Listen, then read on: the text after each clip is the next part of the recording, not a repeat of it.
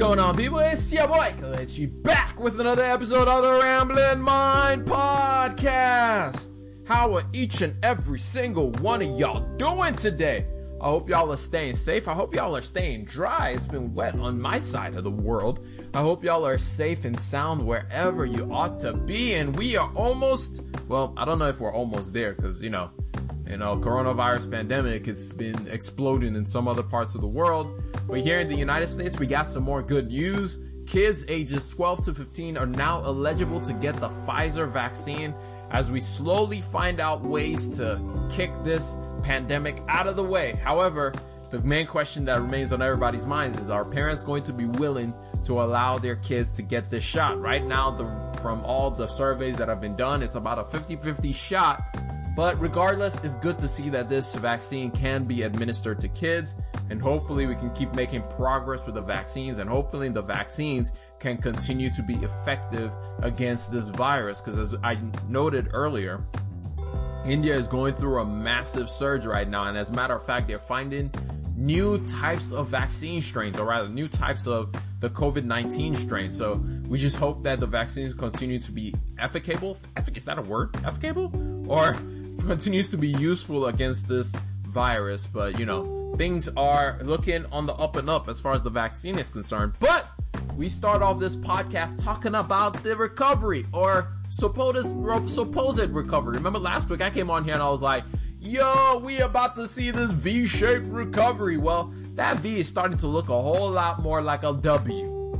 That view is not looking like a V anymore. It's looking like it's turning the other way down and looking like a W. The jobs report for April was supposed to be closer to 1 million new jobs added. However, only 266,000 jobs were added, which sent everybody in a panic, except for everything in the stock market, which bad news became good news for the stock market, and the stock market went flying up. And unemployment actually went the opposite way of down. Unemployment went from 6% to 6.1%. Axios' Courtney Brown writes, the gain in jobs in April was barely enough to keep up with the population growth, let alone to recover from the pandemic's layoff. Remember, we added about 900,000 jobs in March, and it seemed the economy was back chugging along, but that number was actually revised down to 717,000 jobs. And then it's like, well, that's still not bad, but the question remains, where did the 200,000 jobs go? Or how did we go from 700,000 jobs to 200,000 jobs? And then on top of it, a report on Wednesday found that there are now more jobs available than ever before, with about 8.1 million jobs available for people who want work. And then the answer is, there are 6 possible answers of why the job market is the way it is, why we have so many open positions but so little people actually filling those positions. And the first one is parents, particularly mothers, can't work because of the closures or shortened hours at schools and at daycare. So that's one reason why. The second reason could be would-be workers remain concerned about the health risks. So people are still scared of this coronavirus pandemic. Number 3 is stock market has been able to allow a lot of older people to retire. So the stock market exploded last year, and a lot of people were looking at their retirement fund like, hey, you know what? I can take this year off. I can go ahead and put in my 2-week notice and then dip out of this labor market because now I'm good. And then the other reason, number 4, is some younger workers are finding jobs in new fields, which is shrinking the labor market for other industries that they left. So people during the pandemic reskilled up. I heard a story about a guy who during the pandemic learned how to code, and so he stopped being a waiter and he became a coder, which completely changed his entire life. That's actually a very common story. As people went online and they were like, what do I do? What can I do? They found new skills. They found new opportunities for themselves, and they were like, I'm not going back to being I'm not going back to being a restaurant waiter. As a matter of fact, some people even just straight up switched industries. I mean, during this time, you have to remember Target, Walmart, Amazon was doing like full blitz on trying to hire as many people as possible. So a lot of people were like, yo, if I'm going to get paid better for working for Target, for working for Walmart, for working for Amazon, I'd rather do this than go work at the restaurant, which was paying me trash and wouldn't even pay me minimum wage anyway. And plus, with these jobs, I get benefits as well. So why am I going back to the restaurant? Why am I going back to all those industries that weren't paying me as well? So that's another reason why people may not be going back to their old jobs. And then reason number 5 is many employers need to fill jobs that require skills that a lot of people that are on the sidelines right now do not have the skills for, are not able to just jump into that position. And so a lot of people are waiting and hoping that they can find, or a lot of employers are hoping that they can find people who can fill those positions, who have those skill sets to just roll into the position and then just take it and start flying with it.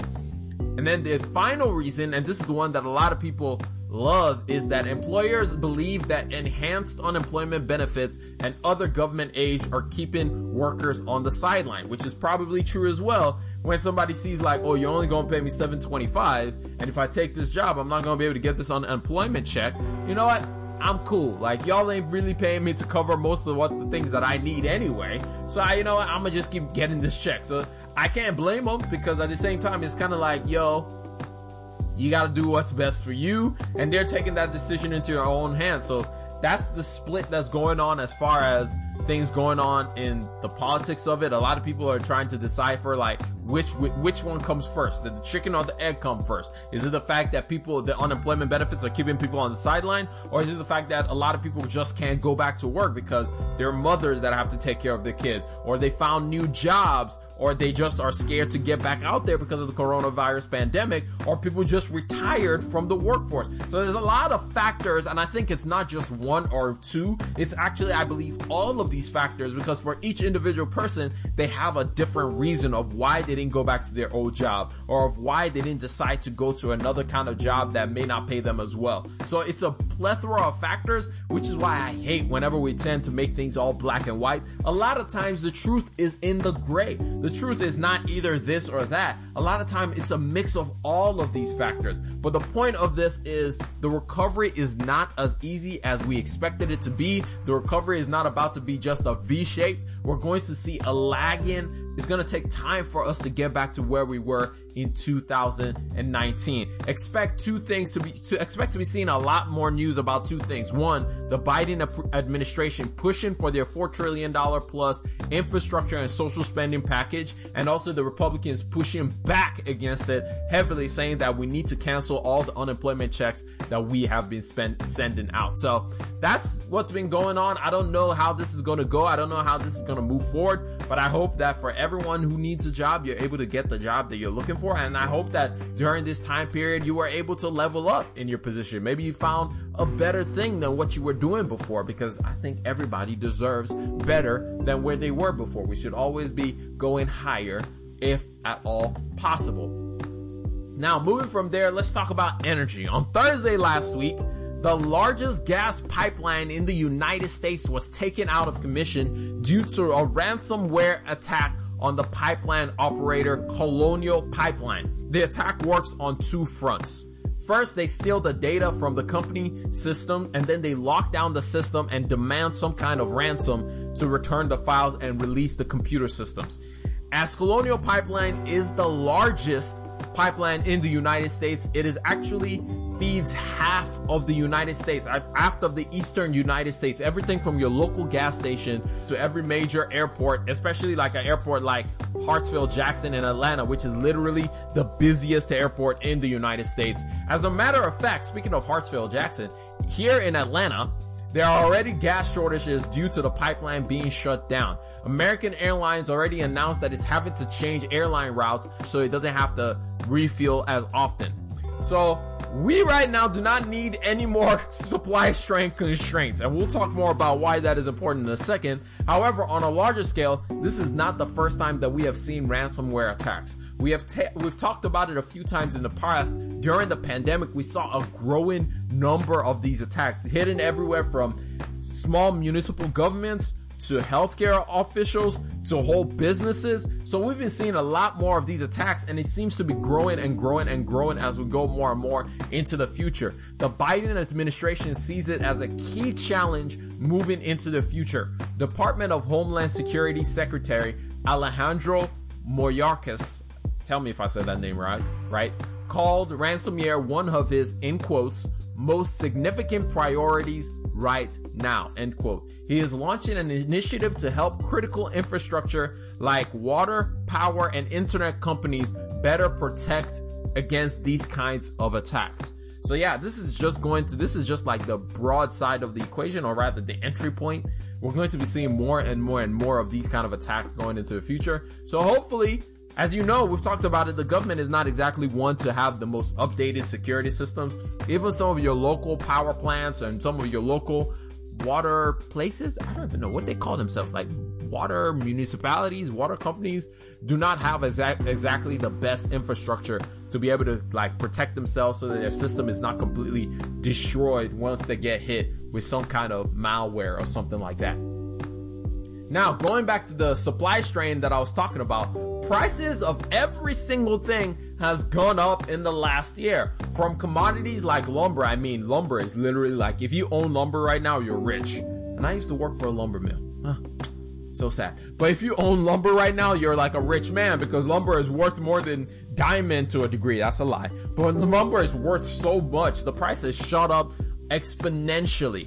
Copper and as well as steel, which is why your house prices have just been flying. Actually, that's not the reason why house prices have been flying. That's a whole other supply constraint on that side, because there's not enough houses on the inventory. But then again, that goes back to the other thing is lumber is so expensive, steel is expensive, copper is expensive, so even building houses is expensive right now.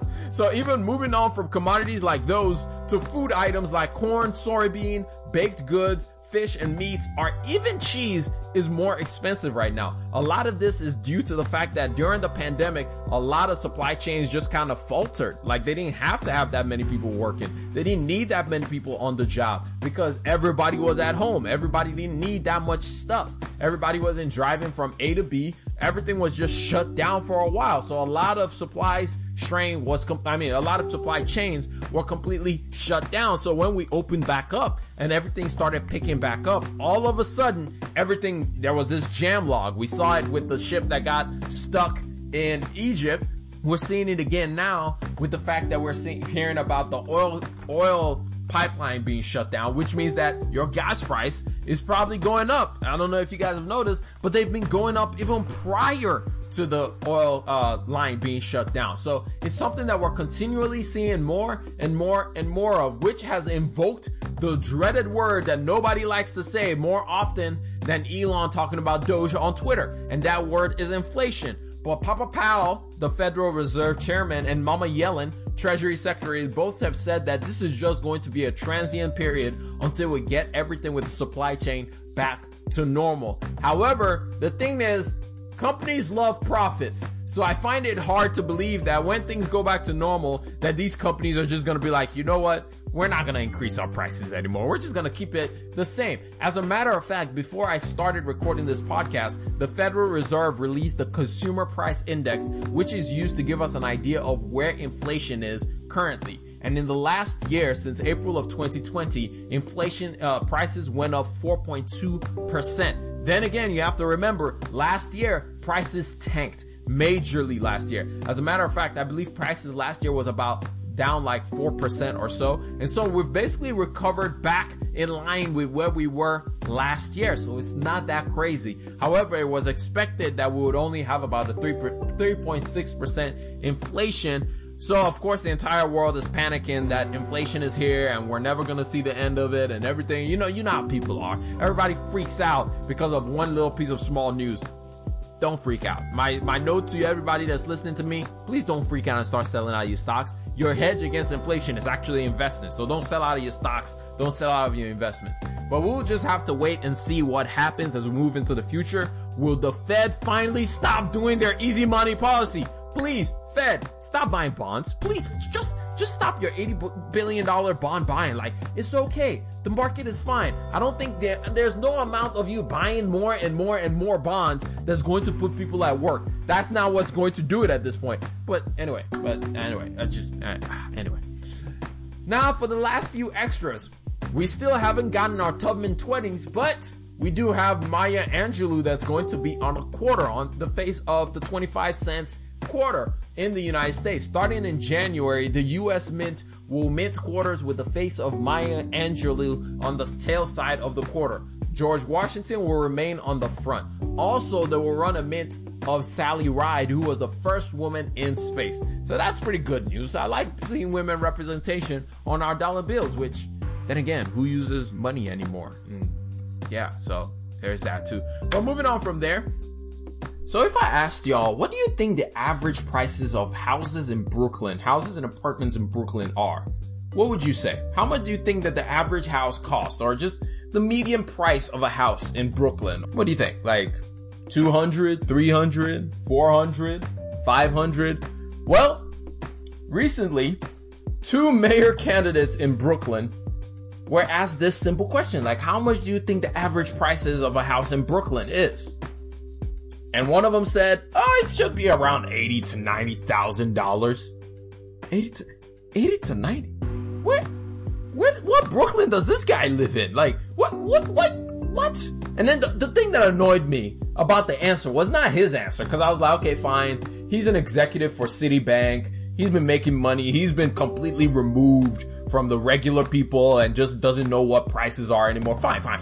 The other guy, the other mayor candidate, Sean Donovan, I'm going to call out his name because he should know better. He is the former Housing and Urban Development Secretary. In other words, he is the guy that's supposed to be knowing like housing prices. But no, they asked him the same question and my guy came back with $100,000. $100,000?